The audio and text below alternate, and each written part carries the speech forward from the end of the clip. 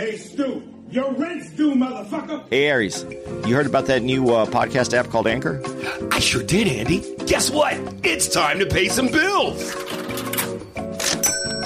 If you haven't heard about Anchor, it's the easiest way to make a podcast. Let me explain. It's free. And they have tons of creation tools that allow you to record and edit your own podcast right from your phone or computer. Anchor will distribute your podcast for you so it can be heard on Spotify, Apple Podcasts, and many more. You can make money from your podcast with no minimum listenership. And we know you know about that money, Jew boy. It's everything you need to make a podcast in one place. So go download your Anchor app now for free, or you can go to anchor.fm to get started today. Can you feel it, baby? Is that money? Yeah. And don't be pulling that falling down the stairs shit on me, you hear? Listen up, guys. It's Andy. Unfortunately, Aries and I have not been on the road a whole bunch this week, but when we were together in Ontario, California, great shows up there. Big shout out to the Improv in Ontario. We had a great time. We did a two-part episode with my buddy Tim. Tim dropped in, and it was a conversation between all three of us, Aries, Tim, and myself. So this is going to be a two-parter. It's going to come at you, obviously, first part today, next part next week. If you want to catch Aries this weekend, he is going to be at the Comics at the Mohegan Sun in Connecticut, and I am at a comedy festival in Flagstaff, Arizona called Big Pine. And the following week, I believe Aries is off, and I will be at Bananas in Hasbro Heights, that's how you say it, New Jersey. We'll keep in touch with you. I'll give you a little bit information at the beginning of next week's episode as well. And talk to you soon. Let us know what you're thinking.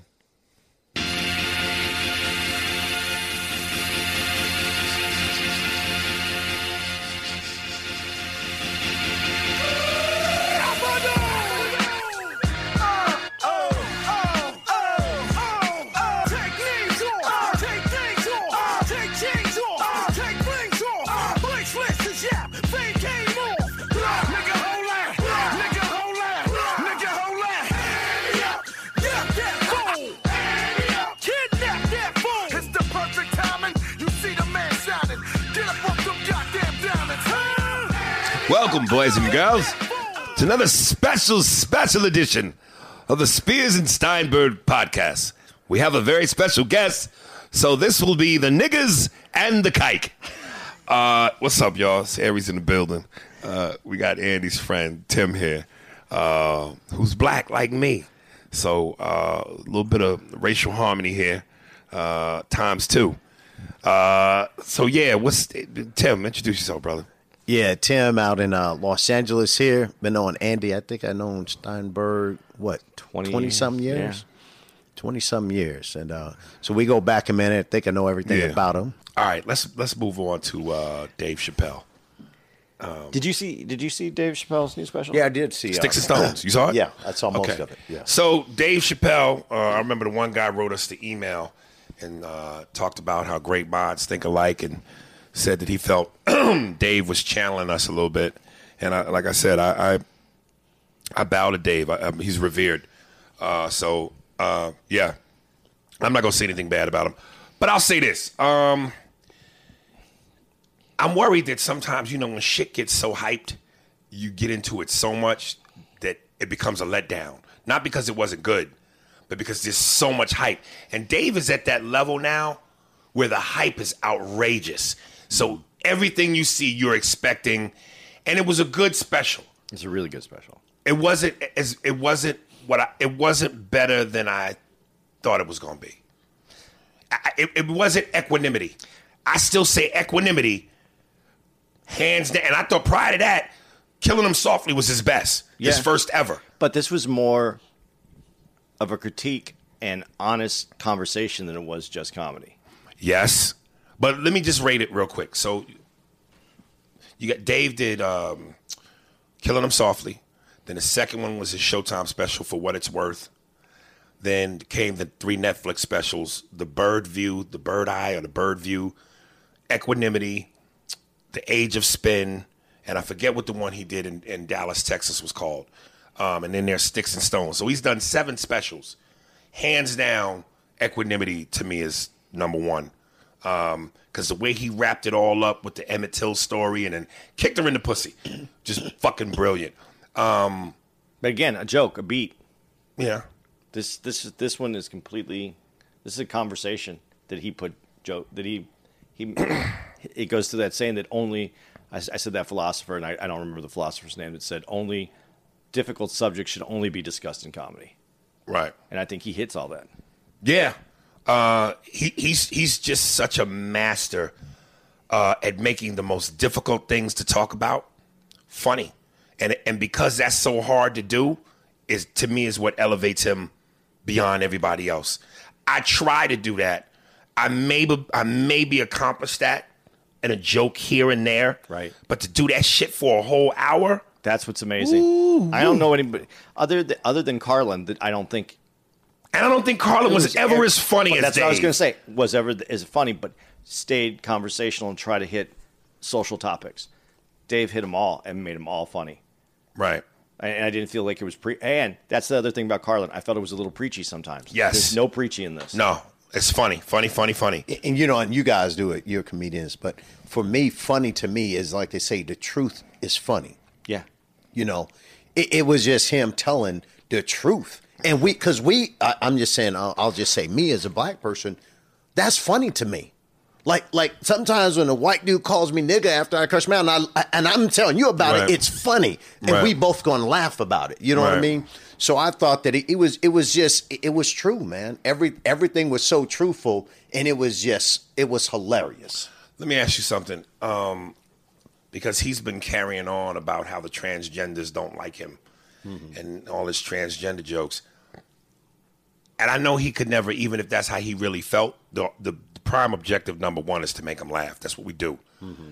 But even if he secretly felt, I really don't like these motherfuckers, he's not going to say that because he would be ostracized and demonized. But I almost get the sense he really don't like them motherfuckers. He feels a certain way, but he disguises it through comedy. And I've said, and Andy and I have discussed this on the podcast a lot, you're almost a villain if you disagree with something. Again, as long as you're not taking anybody's rights away, as long as you're not saying people should be physically harmed, there's nothing wrong in saying, I don't agree. I don't like that. And, even with the Caitlyn Jenner thing, when he went talking about, Caitlyn Jenner's supposed to be posing for Sports Illustrated. Let me just say, yuck. Now, I the transgender thing, two men fucking, to me is yuck.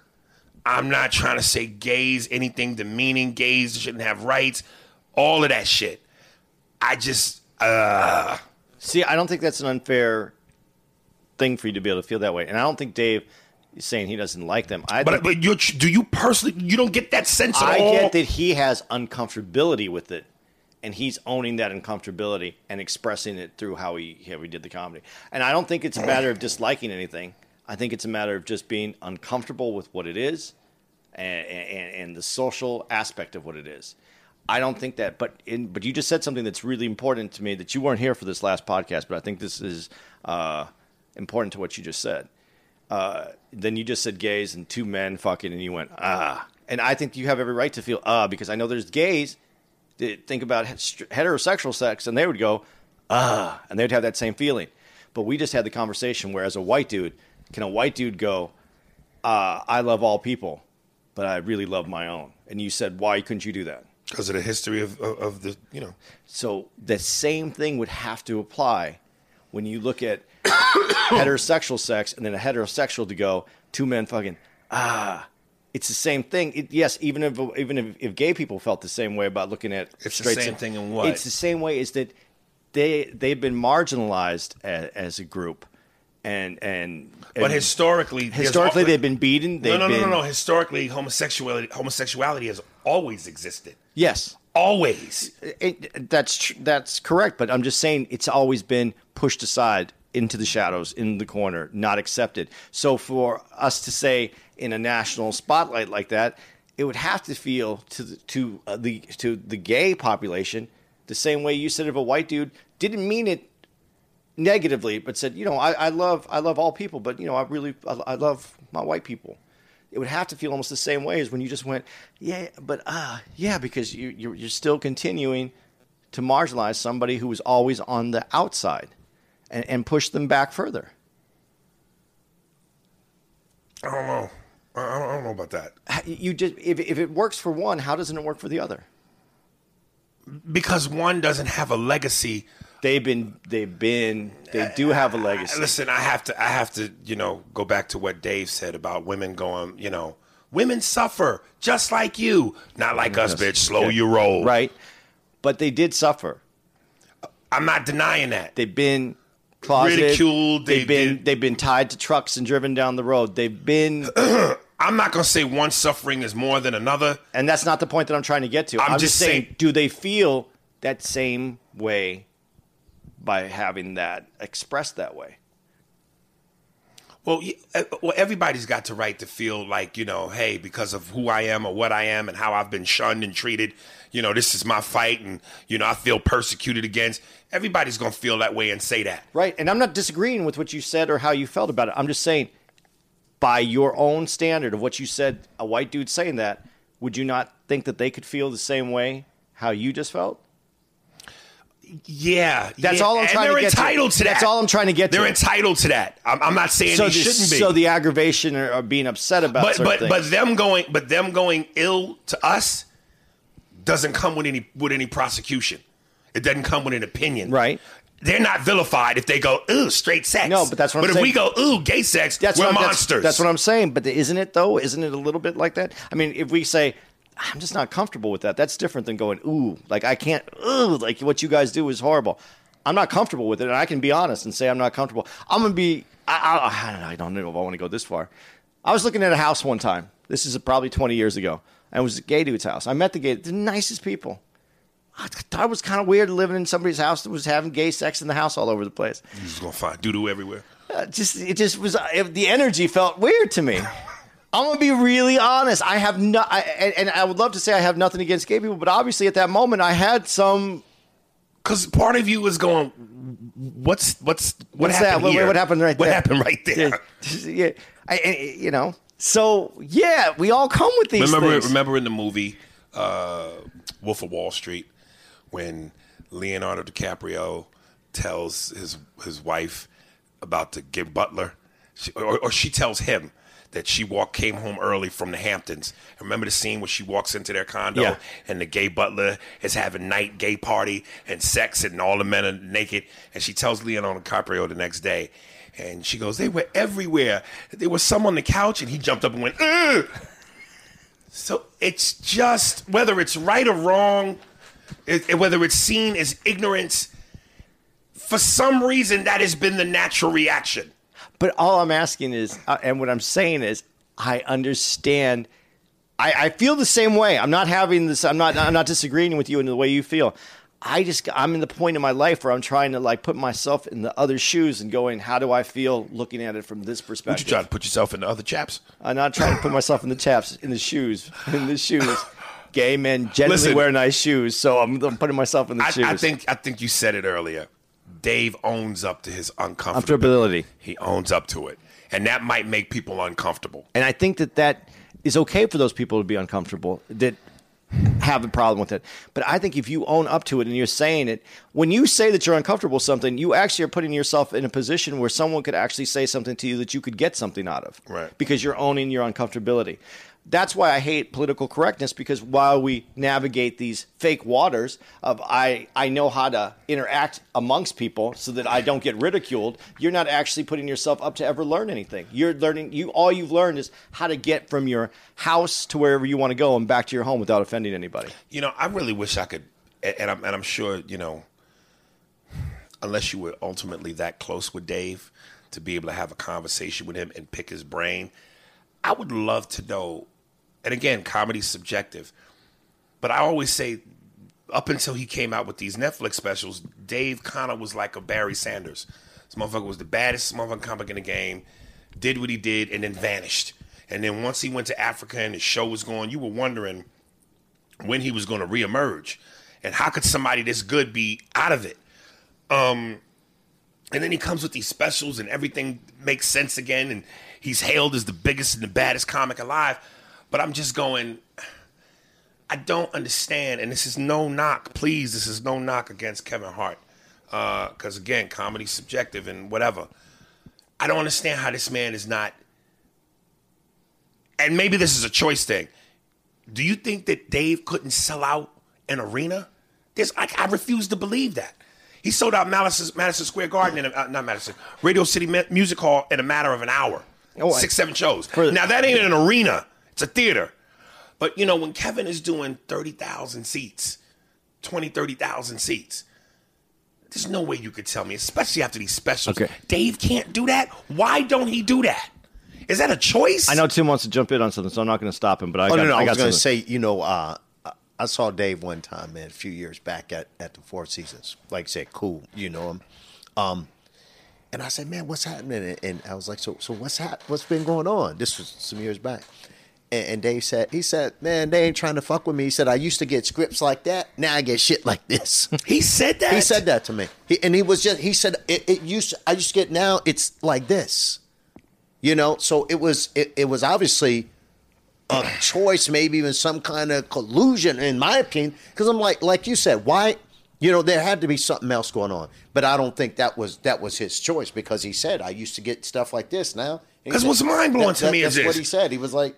Don't leave the thing about arenas versus... No, but this is why I want to get back to that. No, I'm going back to it. Because the thing is this. Again, I'm throwing this word out there again. I know it's subjective. But when people would ask me, who's your favorite comics? It's impossible for me to like Kevin Hart. Kevin is good at what he does. And Dave even said it on a special.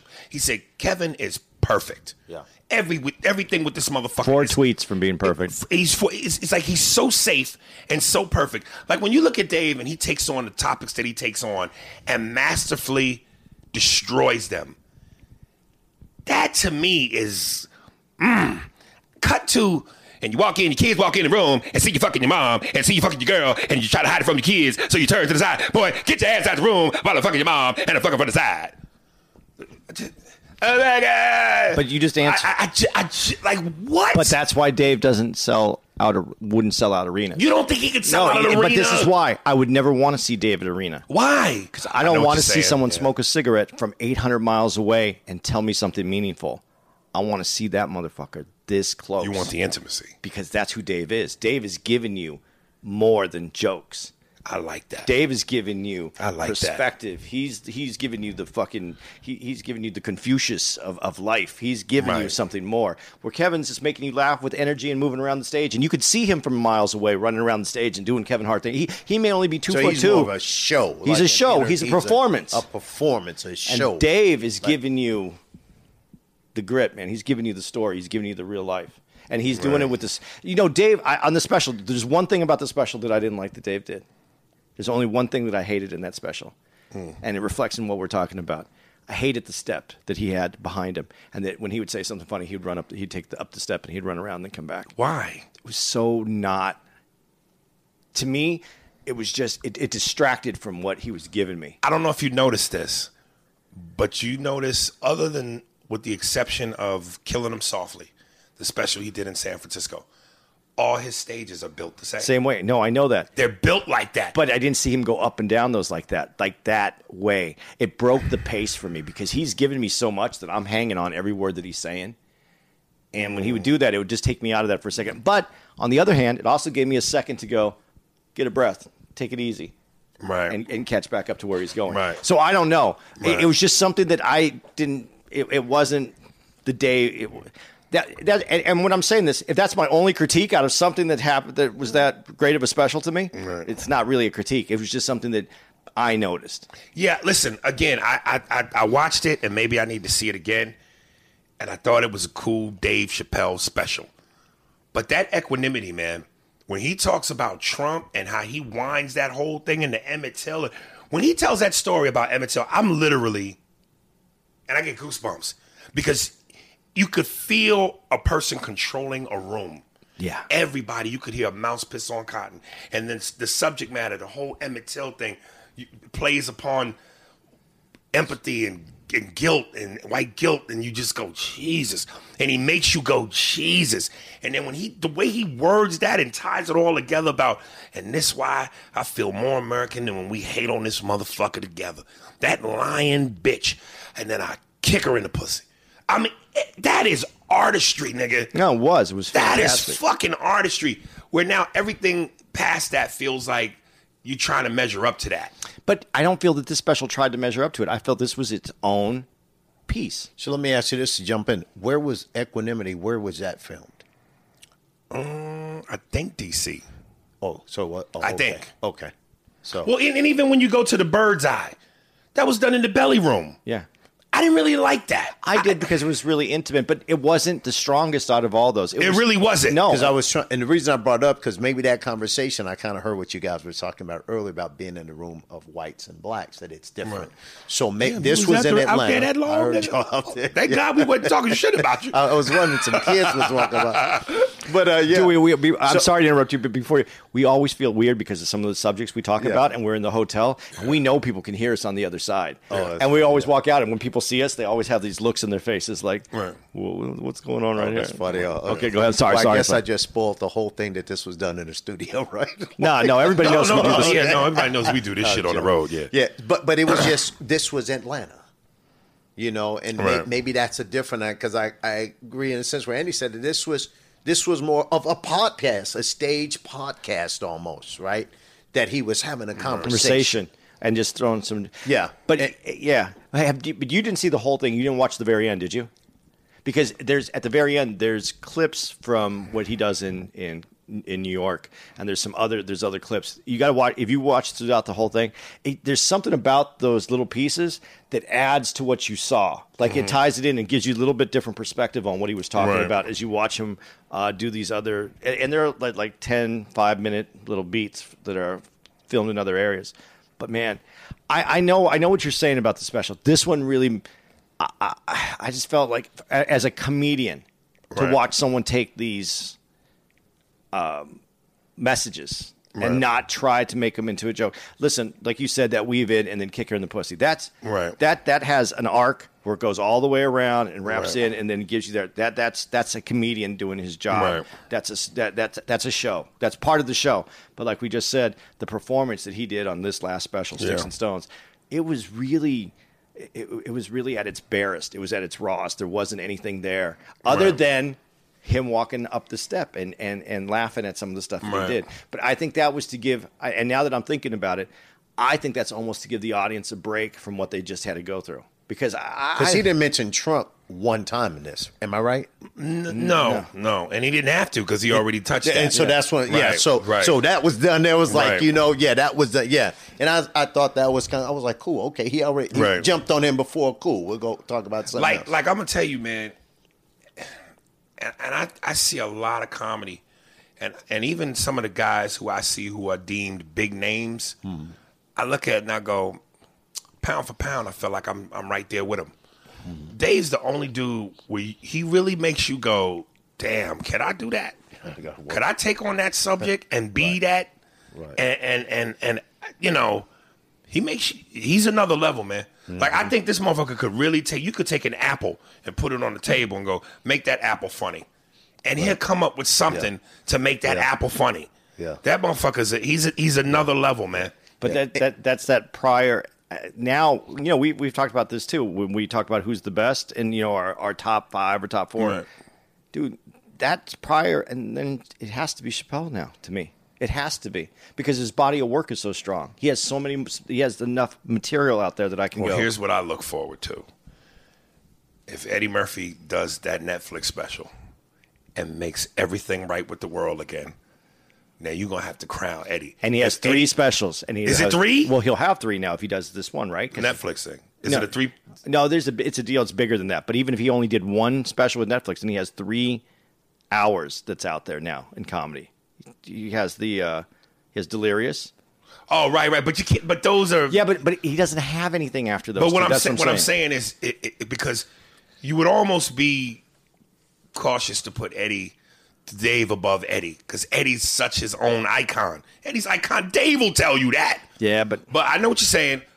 But if Eddie comes out from this long a retirement and destroys that stage, move over, Dave.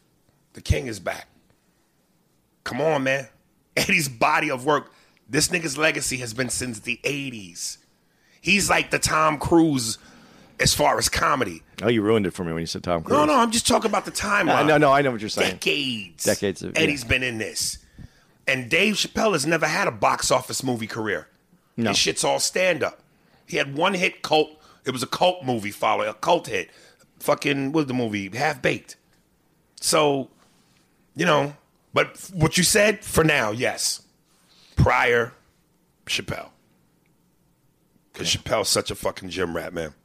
I see you sitting on something, Tim. I'm sorry. I know. Oh no, I was just saying because I said like for you know, like I said, that's you all spill, but me from a viewer, like when I look at Eddie versus Dave, I'm more of a conscious brother.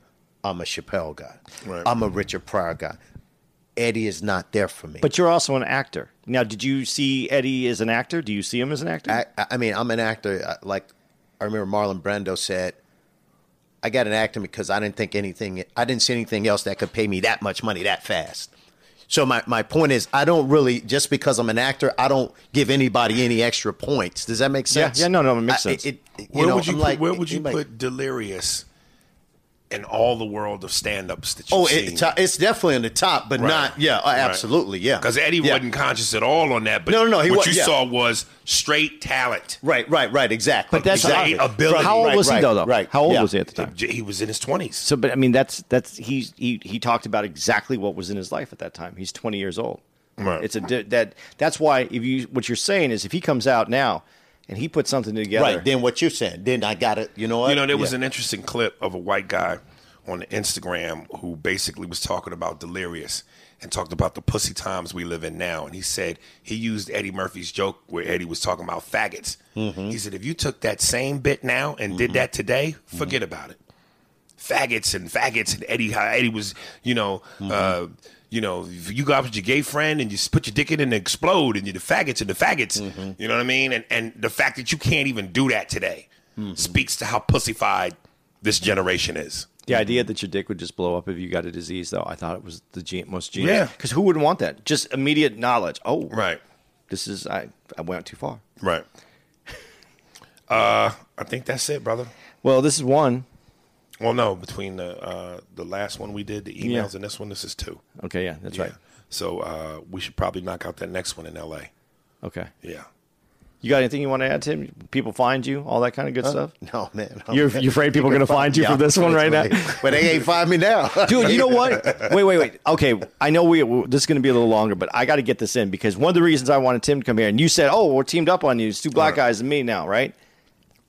Tim, I call him sometimes, and I'll be like, Tim, Aries trying to get me to do this. Mm-hmm. The N-word shit. Yeah. And I want Tim's opinion because he goes, no one's going to care. Right. Tim, well, first of all, before you say anything, Tim, you're taking it out of context. Okay, no, well, yeah, put it together right. Okay. Put it together right. Let me put it in actors' terms. Okay.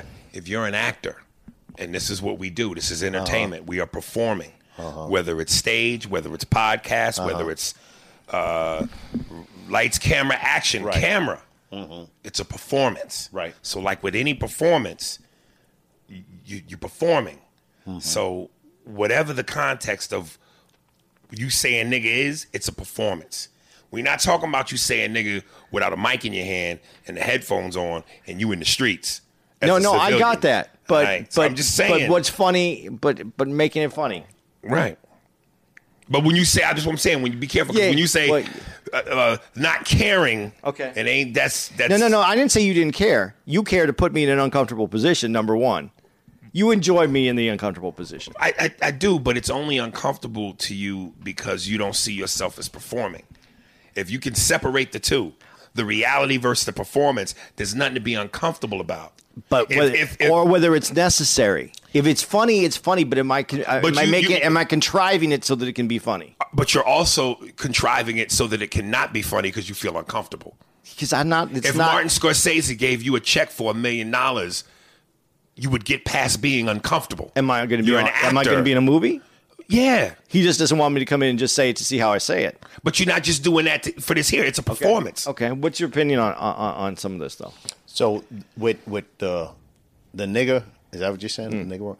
Like I said, I'm going back to, well, let me just say, for me, when I say it, it makes me uncomfortable because, let's say, whether you saying it, what you all don't understand, to me, as performers or entertainers or singers, I'm the one that has to deal with going in the club and hearing white people saying, niggas in Paris. I'm like, dude, I got to deal with that shit. Right. Motherfucker, I got to deal with that shit when I walk in the club and I see white people saying that shit. Right. That And it fucks bothers with you. me. It bothers me. It bothers me, too. Because y'all are saying it, whether the rappers or whoever. Now, you've allowed them to say it when I go to the club, and then they can say, well, I heard so-and-so say it. You know what I mean? That really pisses me off because it was like, it's not cool like that because we have to deal with it. Also, the other thing is like, it also, for me, it got out of the realm of, that was something that we would all say together. Right. When we gave them the okay to say it in the realm of entertainment or whatever. But hold up though. I've never given them permission to say that, even in the realm of entertainment. Mm-hmm. And if you're talking specifically about music, I don't buy because they say it on wax means I should be able to. No. Now, if you want to say it at home in the privacy of your own house, I can't control that. Right. But out of respect, you can't be in front of me and go, well, Kanye said it, so I'm in tune with the record. No, it's a disrespect to me. And that's what I'm saying. So imagine me going, and this literally happened. I went in a club, man, and there was white people, and they was in there, niggas and like the whole club. Wow. The whole club, was man. Was the club predominantly white? Absolutely it was. Oh, wow. And I'm like, that's fucked up, man. I got to deal with that shit. Yeah, and nobody's thinking about that, man. You know? Yeah, it is. And so that, man, when I heard that, for me, I said, you know what, man? I said, I can't co-sign on that, man. You know, because it was something like, I used the word, you won't hear me use the word like I'm saying it with him here, but that's something that I thought we did together. And then once we put it out there and let them, and we're not saying nothing, we in the concerts doing it, and they saying back, you know, it goes back to that thing where I forgot one of the brothers back in the day. He said once the white people start killing our babies and women, it was over. Meaning once we allowed them to do that, it was going to keep going. It was going to get worse. So now once we put the word out there in song and everything and start letting them say it, and they're like, oh no, I'm jamming to the club. I think it's made it hard for me, man. It's absolutely made it hard for me. And I was saying like, and it's the same way with me that if I'm around somebody that's saying it a lot, like I'm automatically going to put you on a level. And you say, hey, nigga, cool. I got where you are. We can say nigga. This guy over here to say brother, he's on a different level to me. I'm going to keep, so my thing is I'm going to keep this nigga when I'm around the niggas, and I'm going to keep this brother when I'm around the brothers. Right. I'm going to make sure that nigga don't come over with these brothers. And I'm going to make sure this brother don't hang out with them niggas. Right. And so I separate for me. You know what I mean? That's what I do, you know, and so that was my take on it, just that, you know, in the entertainment, and going back to what Dave said. Oh, well, you can't say that word. Well, you know, it's like, oh, I'm not a nigga either. You know what I mean? Right. And I thought that was, man, that right there, I was like, perfect. Yeah. Does it bother you when he does that joke? When you Eric's get the nigga. joke. When you were at Black Church show? Yeah. Does it I know it bothers him. I know without a doubt it bothers him. I know that he's not mad at me about it, but I know it bothers him. There's something in it it's going to bother you a little bit. Well, let him. I think when I heard the joke that it made sense. Okay. But if I remember. I don't know if you remember, but the last part of the joke I wrote specifically because of this dude right here.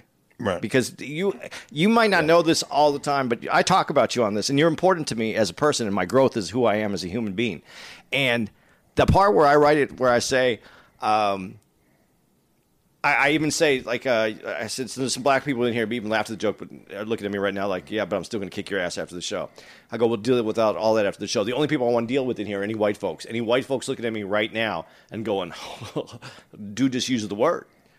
Do I get to use the word? I go, fuck no. I'm a comic. I'm on stage. I'm telling you my life story. I'm a professional. I know what I'm doing. And that's how I finish out that joke. And I make sure, and there's more joke to it, but I make sure that everybody who leaves that room, every white person in that room leaves that room, not going to come up to me and not going to say that because I had that happen before I wrote that last part of the joke, and I realized that what you're saying, I was giving people the opening to say that, or to come up to me and go, "Hey, Andy, no, it's not how it's going to work.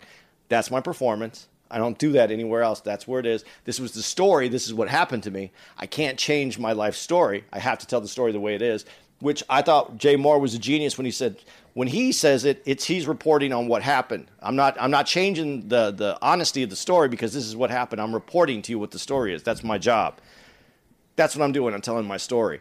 I can't change my story, but I can, and as a professional and as a person who actually cares, to make sure that I'm letting you know, don't take that out of here, and I didn't give you permission for shit. And that was important to me, and I wrote that because of you. Yeah, I think when I heard it, it didn't bother me really. Good, it really. But you're the person, and he knew that I was a little tense about you saying that. So then, why does it bother you when, in the context of what we're doing comedically, you get all tight? Because it's comedically, and I don't really find it to be a joke when it's my story. It's your story, right? So I think what he's saying, going back to what I said about telling the truth, if you tell the truth, you don't ever have to remember what you said. Right. It just comes out. The truth comes out. I'm telling when it's something else, then you're like, and I'll give an example, not the same thing, but for me, and we know that on TV, at one time you couldn't say GD. Goddamn. Yeah, you couldn't say it. So I've done some shows where I said, I'll say God. I'll say God. Goddamn. That's what I'll say. I won't say that. I'm totally uncomfortable saying that word. Right. Totally. I don't use that either. I don't use it. It was like, I can't use it, man. Right. And and so I think for him to say, if it's not in the context, not really in the context, but if it's not the truth, it's not in the context of my truth, of your truth, then it's comfortable for him to say it, I think. But if I was getting paid, what you're saying, if they gave me an acting role and I'm playing this part, and that's why I do look up to when I see an actor, when I saw, like I said this before, Django, what's his name? Leonardo. When he played that character and I hated him, I was so amazed by his acting because he let me hate him, and that was something he did it in a way that I went, okay, that's authentic to what the piece is, and I hated him for it, and not him personally, but the character, and he played the character the way he was supposed to. I can't be mad at that. But that's someone getting paid, and he's portraying a character that needed to be done. But you're saying if he's getting paid $1 million. Right. So let me ask you this, and we don't have to go any further than just the yes or no question. If it was $1 million for you to kiss a man in a movie, would you do it? Artistically, if I like the context of the movie and I'm an actor, yeah. But there's a whole list of other things you would have to check off, right? Okay. Yeah. So I think the next time I want you to say nigga, I'm gonna have a checkbook near me and see how we can motivate your Jewish muscles. No, he got me to do it when we did he made me recreate a Django scene, and that's how he got me to do it. Oh, so you were doing the Django scene. Yes, I was trying because he was so uncomfortable with saying the word. I was saying, so if you were an actor and you had to sell me. But sell me. But he's giving me a reason, though. Right, but that's different. I know he is. Different. I know he is, but we're still setting up a reason just for the word. Right, but he did it in a like here's the right, but that's how he suckered. But he suckered me into it though too, because he different. Because you go. Could you? Are you? The first question was, do you think you can act? And I said, yeah, I think I can get it. Do you think you could do serious or comedy? I said, I could do both. I think I could do both. And then you got me. Then you said, okay, well then reenact this part. Right. And that's how you got me. You led me into this. So let me ask you this. So let's say, just real quick, Eazy-E, right? Yeah. Dr. Dre. What was the name of the group? NWA. What does it mean? Yeah, exactly. You wouldn't say that. No. Okay. I was just trying to say, But why wouldn't you say that right now? Because, okay, listen, and this is a different part of the story. And the only reason I like him being on here is because he knows my past. There was a point where I would say the word because I wanted to do. Remember the shirt I wanted to do? Uh-huh. What was that? The white N-word. The white N-word? Yeah, the white. No. Wiggers? No. I just wanted to do a shirt that said, okay, now I have to say it because now it's not going to make sense. Yeah. But it's your truth. Yeah, white niggers. Right. Okay. I wanted to do that shirt because my idea was, if you took the meaning away from the word, then it can't be a horrible word. Then it loses some of that power that it had. I always felt the word had power. It had the power to take someone who's in a normal place in life and have somebody yell something at them and fucking change the whole day. And I didn't want that word to have that kind of power. But, and I said this to someone, I said this last night to someone. It's not my job as a white guy to change that. I don't have that power to change that. As white people, we fucked that word up. I can't unfuck that word. So about with the T-shirt, what was the power being? It was trying to say that we were all, like when we were all together, we were all the same. We were the same. There was white dudes that are the same as black dudes. We're just the same. So white niggas the same as black niggas? Yeah, we're just the same. I'm glad you abandoned that. Yeah, idea. it was. But at the time, it sounded right. Yeah, at the time, it sounded right. In the 90s. It was in the 90s, wasn't it? Yeah. It was in the 90s. You saved a lot of white boys from getting punched in the mouth. I thought but again, it's not. I can't. That's not my job. I can't fix that. I can't fix. It's a good friend. Because I'm not fixing anything for black folks. I'm fixing things for white folks, and that's not my. And white people don't need fixing. And we don't need fixing. That's my point. And it's good you have Tim in your life because. Anytime you come up with ideas like that, run them past me and Tim now. You got two niggas on the board who have to give you the approval. But Tim's known me for a long time. We've done a lot actually. Tim and I have done a lot together. Okay. So I feel comfortable in saying that Tim's still, even though we don't see each other that often. I always conclude him as one of my best friends. Great. And so I want to go to Tim for something real quick. So you said a second ago, you don't say goddamn. Right. You a religious dude? I'm spiritual, yeah. I'm religious and spiritual. I'm not a member of a church or anything like that. My mom told me. This podcast is turned into 2 hours because this is going to take up 20 minutes. You're a spiritual person. Go ahead. Yeah. Yeah. I mean, I'm not a Bible toter. Do you believe in God? Yes, absolutely. Okay. I'm having a civil war with God and religion as to whether or not I think it's a hoax. Because there are moments when I feel like I believe in God, and there are moments where I clearly see things in the news that go against everything that you ever hear, and a lot of it comes off hypocritical and not enough truth in it, and I think it's bullshit. I want to believe. I used to believe. I'm not saying that I totally don't believe, but the more I keep going through this life, the more I keep seeing shit that goes, this just can't be. You grew up in church. Your mother took you to church. No, I didn't grow up in church. My mom. I went to church.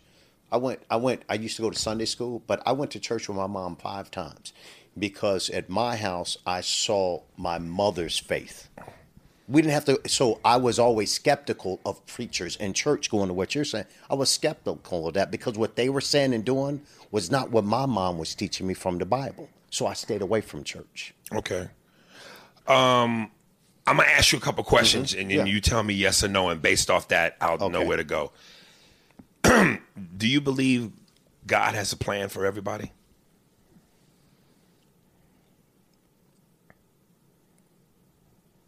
I would say yeah, but I don't know, because if you have a choice, then it can't be planned. Because that's what's one of the problems I always had. People go, God gives man free will. Yeah. So how can man have free will if it's planned? God is it's planned. God has a plan. If it's planned and it's destined, then that's not free will. So, because I'm not one of those people who say, "Oh yeah, this was God." No, I don't do that. I don't say that, and that goes back to going with me listening to what my mom was saying and reading the Bible. Right. This is what if the Bible said that, then you're saying this. God has a plan. That's the preachers talking. Right. You know what I mean? Oh, right. You know what I mean? That's where there was a disconnect for me. Because I'm like, that's not what the Bible was saying. Right. Go ahead. Do you? Very often when I've been to black church, not often, but when I've been, the preacher will go, God is good. And the whole congregation goes, all the time. Do you think God is good all the time? Well, obviously, when you see what happens, like he's destroyed things, so it's not, I think, being good all the time. No, that's supposed to be you. That's supposed to be you. If you're going to be good all the time, but we're not good all the time. Right. But no, I don't think that. I think that it's all relative. What do you mean God is good all the time because you got your car note paid? You know what I mean? God is good all the time and somebody's out there homeless? Well, people will say, oh my God, I was struggling trying to pay my rent, it's and then always something happened, or I was struggling with this bill, and then something happened that allowed me to pay the rent and the bills. God is good. That's God. Yeah. And then so like my mother would say, you always pray when things are going good. She said, because the first thing people, when something go bad, you want to start praying. No, you just always, we have a family song called "We Come This Far by Faith." We can't turn around now, you know. And so my whole thing is based on faith. So when your mother goes, people pray when things are going bad, when they should be praying all the time. All the time. Okay, but then it sounds to me like that's a numbers game. Like everything ain't gonna go bad all the time. Just like everything ain't gonna go good all the time. Exactly. So as long as you keep praying, you're gonna cover both sides. Yeah, if it don't go good, you can't blame God. It just that's life. But when it go good, now you want to tell me that's God? It's gonna go good at some point. Well, that's that. So praying all the time, that means you just covered all your bets. Well, it's like my brother said, and I agree with that. Like my brother said, this is what he said. He said, I'm sorry. Go ahead. Just I don't want to get. No. To me, it would be if you really want the proof that God is real. Yeah, if you don't pray 6 days out of 7, and then that 7th day something goes bad, and you pray, and all of a sudden it's fixed. That to me is evidence that God is real. But again, to pray every single day, you know you're gonna hit something bad at some point. So the timing works out that, yeah, when you hit bad or something good happens, you just happen to pray that day. You know what I'm saying? No, and I don't think it's, and for my thing, it's not the praying every day. And then not only that, but you're talking about, you know, I'm not just praying for me. My mother was praying before me for my future. You know what I mean? So there was already prayers that she was doing before I came along. I mean, I'm sorry, before I was at this point. My mother's been praying her whole life. But for me, I don't pray every day.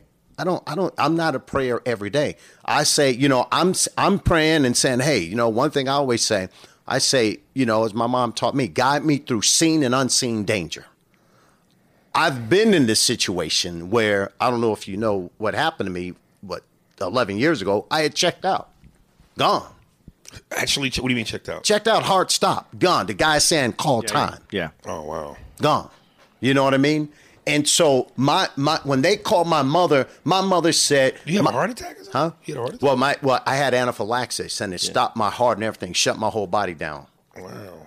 You know, and I was in trauma, and I drove myself to the hospital in trauma, woke up 8-10 days later, not knowing. And he didn't even have anything that should have caused it. It was transfer, right? From French fries. Yeah. Some French fries. Oh, wow. And this is why I always say, guide me through seen and unseen danger. Some French fries had taken me out, you know, so to speak. But the reason I say that, what happened is they called my mom and said, it ain't looking good. They were like, y'all need to come here, and like, this is not good. My mom said, no, I'm not going nowhere. I have faith. I've been praying, you know what I mean? I've prayed for these situations. Okay. And it's almost like, well, the point is this: if it might go, maybe he makes it through, or maybe he doesn't. But I got him covered either way. Well, here's what's tricky to me about that, though. Okay, so the idea is that even if you're not praying, your mother's praying. Mm-hmm. So it's almost like an insurance, a backup insurance. Mm-hmm. She's praying for your well-being even when you're not. Right. So if she's doing all that praying, then why would the fry fuck you up in the first place? Well, once again, you have to. Why should you have been protected from because, that in the first because place? it goes back to what I said. Whether the prayer is whether I made it or not, either I'm gonna be taken care of here on earth, or I'm gonna be in another place. It's both ways. It's like, does that make sense? Well, I hear what you're saying, but what I don't understand is, let's say you didn't make it. Mm-hmm. We really don't know if there is an afterlife. We really don't know if you'll be taken care of. That's just the stories we hear. So if all that praying and you've been taken out anyway, then what good was it? Okay, so let's go to the facts. So I had no idea what happened to me. So maybe you've had these stories. It's a good time to talk about this. Talking to somebody that went through this experience, that knows what death is like. Okay, so I had no idea what happened to me. No idea. All I was telling people was this. I said, you know, because from what I understand, the doctor said, don't say anything. Don't say anything. So I was telling people, I said, yeah, you know, I was watching this guy and his heart stopped. His heart stopped and they were trying to get it going. And I'm seeing the flat line there, like, and I was like, get it going, get it going. And I said, and then the heart started back. And I was like, I want his heart. And this voice said, that is your heart. So now I'm telling this story, not knowing anything happened to me. And that's the story I'm telling. So now it's like, and that was right after I came through, because I was in a coma area, because it was, pretty bad there. But I remember that vividly, looking in the room and seeing, I didn't know it was me. I had no idea. I was just like, wow, they got that guy's heart back going. I want his heart. And then, like I said, some said, that's yours. And it never meant anything to me. And then they didn't tell me what happened. I was in the hospital. I think they told me on the 7th or 8th day what happened, when they said, we got to tell you what happened. And they were like, you flatline, your heart's, you know what I mean? And then the anesthesiologist came up with this idea. So anyway, I've had that experience. And it's interesting talking to people with that experience. And most people will tell you the same thing, that there was something that happened during that time. There was something that I saw during that time. And the other thing is, what you have to learn, and I was reading some stories about this too, is that it's weird, because you have to learn to fear death. Fear and death is a good thing, because after that happened to me, I was like, I've heard the opposite. You shouldn't fear death. Well, this is what I'm telling you, being there, because when you go through something like that, you don't fear it. You have no fear of it. And then you're like, it's a weird feeling, man. It's a weird feeling. So are you saying you basically had an out-of-body experience? Yeah. If there's something weird and it don't look good. No, but you know what? You said something that you said that I think is interesting, though. You kept saying, how did you word it? I'm trying to make sure I get the right wording. That God has a plan, and you keep thinking. This is where I think when you get spiritual a little bit, you start to think things a little bit different. If God has a plan, the plan could be for you to be born and dead. Exactly. That could be the plan. That makes no it does sense to me. Everything doesn't have to be good. It makes no sense to me. Yeah, because this could be a very small part of our overall existence. Absolutely. We only understand it because this is all we understand. Okay, so you telling me, and like I've read in the paper and I've seen on the news, tragic story, drunk driver slams into a mother in a minivan, killing all 4 kids and the 3-month-old baby. Mm-hmm. So this baby came into life, never got a chance for first steps, never got a chance for first words, never got a chance to taste ice cream, go to a circus, enjoy all the things that kids and adults should enjoy. To be here for 3 months? No, it's happening right now. A baby right now has been here for 30 seconds. Right now, as we speak, is happening. Not 3 months, 30 seconds, maybe 3 minutes. But what is that? What is the life after that baby has? You're basing it only on your need to be here. Okay, let's say all the stories are true, and there is an afterlife and an eternal paradise and a foreverness. Well, the niggas sign me up now. And that's but if there isn't, that is the cruelest shit I've ever heard. So would you rather be insured or not insured? Insured. So why not believe? What because do you that's lose? No real insurance. When we have real insurance, if my car get fucked up, I have insurance. Okay, what if your car never gets fucked up? Now I'm gonna go to well, this. Then that's beautiful. You just paid into something for no reason. It's off subject, and maybe you guys could call me crazy for this, but if and I'm sure you know where the history of insurance comes from, right? No, I don't. From slaves. That's where the whole fucking insurance industry comes from, slaves. So just because you know where it comes from, do you say, hey, no, I'm not going to have it? I'm just making a point there that the whole industry of insurance comes from slavery. Which is a horrible, ugly thing. That shit was not about, let us protect you for your car. No, that shit came from slavery. Go look it up. No, I know what you're saying because, listen, I know where hot dogs come from, and I'm eating that. Right. That's a horrible thing. So I'm just saying, going back to that thing that, you know what, even though I'm still going to have insurance, even though I know where it comes from. Right. So I'm just saying, why not have that insurance policy, so to speak, that And we weren't there with slavery. So with this whole thing with God, why not believe if you know that's an insurance policy rather than not having it? Okay, but you said why not believe if we know? We don't know. Okay, well, we don't know that we're going to get in a car accident either. But we don't. But we do know that if we do, it's covered. If we get homeowners insurance and something happens to our house, it's covered. But we hope it don't happen, nothing happen wrong. But if it do, we covered. We don't know that when we leave this earth, there's something better. This may be it, and I'm gonna give it to you right now. Okay. But just like Bob Marley said in a song, "Heaven on earth."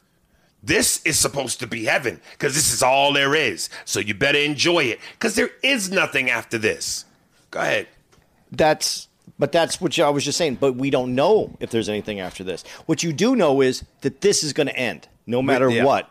This ends. So to have hope for something else next, you're not going to know whether you're not going to know if it doesn't happen. But if it does, you had the insurance to take you to the next place. Yeah. You know, my brother, he said one time, because he would go around to all the different religions. He went to all the religions. He said, the reason I came back to Christianity was, he said, in all the other religions, if Christianity is wrong, I'm covered. He said, but if Christianity is right, I'm screwed. So he said, that's why he chose to be a Christian. Does that make sense? Yeah, it makes sense, but it's kind of it's a cover all your bases thought process. Exactly. Why not? That's the bet I'm going to take. That's for me. I'm going to take that bet. I really believe that there's something else that had to create this, because I know I'm not responsible and I don't know anybody else smart enough to create this, and we still don't understand how we got here. So there has to be something beyond this. I don't know what that next step is, but I know this is a very limited process. And I didn't have a near-death experience. I want to tell you exactly what I had that made me change a lot of thoughts that I had. You never had a near-death experience? Then you clearly didn't have a black mother. Yeah. No. I've had 80. I had, this sounds so dumb, but I had a colonoscopy, and it's not even close to a near-death. But they knock you out in a way that when I was revived and, you're brought back, and I had this new peace that I realized that the nothingness, if that's all that there is, I'm not involved anyway. Mm-hmm. There was nothing. Right. And if I am involved, there will be something next. And the only thing that I would miss is my children, but realizing that when I was out, I didn't miss my children. Right. I didn't miss TV. Yeah. I didn't miss a football game. Right. I didn't miss anything, because when you're done, you're done. Right? And it brought me such peace, and it's made me love my children more, because I know that all I get from them right now, and all I'm guaranteed, is right now. That is a scary proposition. You know what? That's a fucked up proposition. It's the honest proposition. I know, but I'm saying that don't make it better. No, it does, because I really appreciate when I see my kids and I give them big, that's for all, and I know this is going to sound horrible to a lot of people, but when I hug my kids and I get on a plane to go back home, that may be the last fucking time I hug my kids.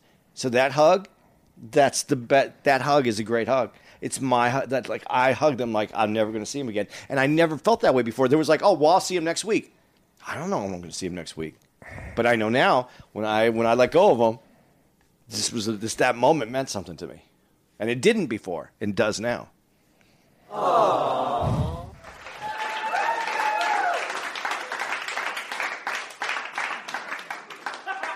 Tim, this is the last one that I want from you, and I think this is important, and I know this is going to go into a weird place, and if you don't want to have this conversation, then we will cut it off before we start speaking. Okay.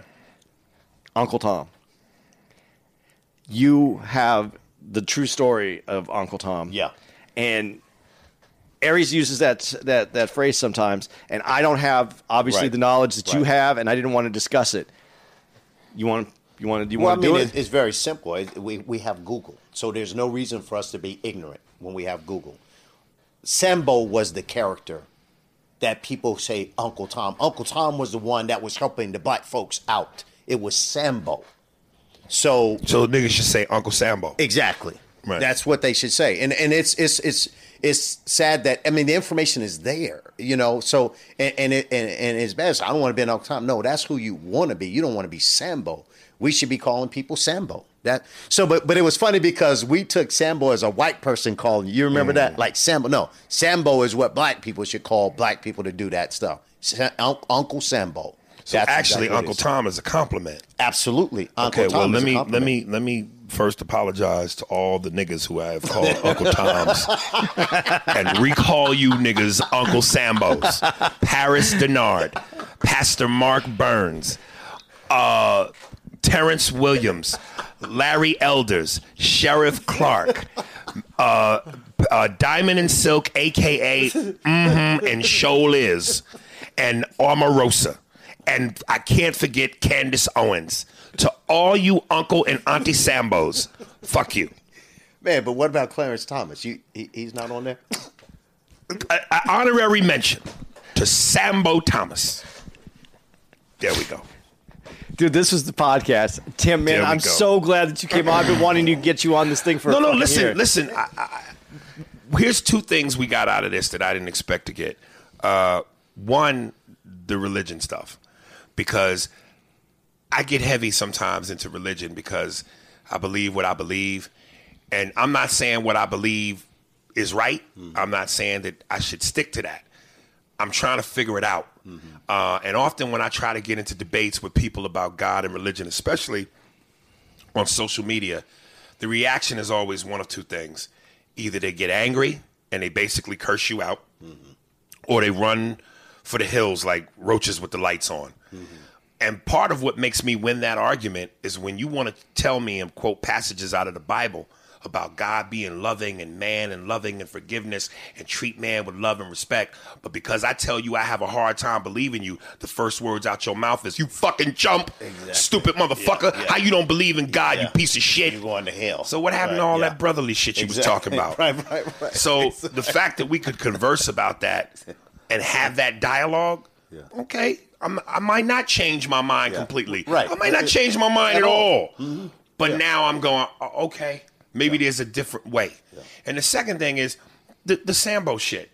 You just educated me because, again, and I almost want to tie religion back into that because I was going to ask you, when I asked you earlier, did you come up in the church? I often ask people when it comes to religion, tell me what makes you believe in God other than what you've been taught. From a kid, and most kids don't even want to go to church. Church, they don't want to put on a suit. They act up in church. But when you start them young, and that's how you grow up, you're in church every Sunday. And from childhood to manhood, this is part of your culture. This is what you've been taught.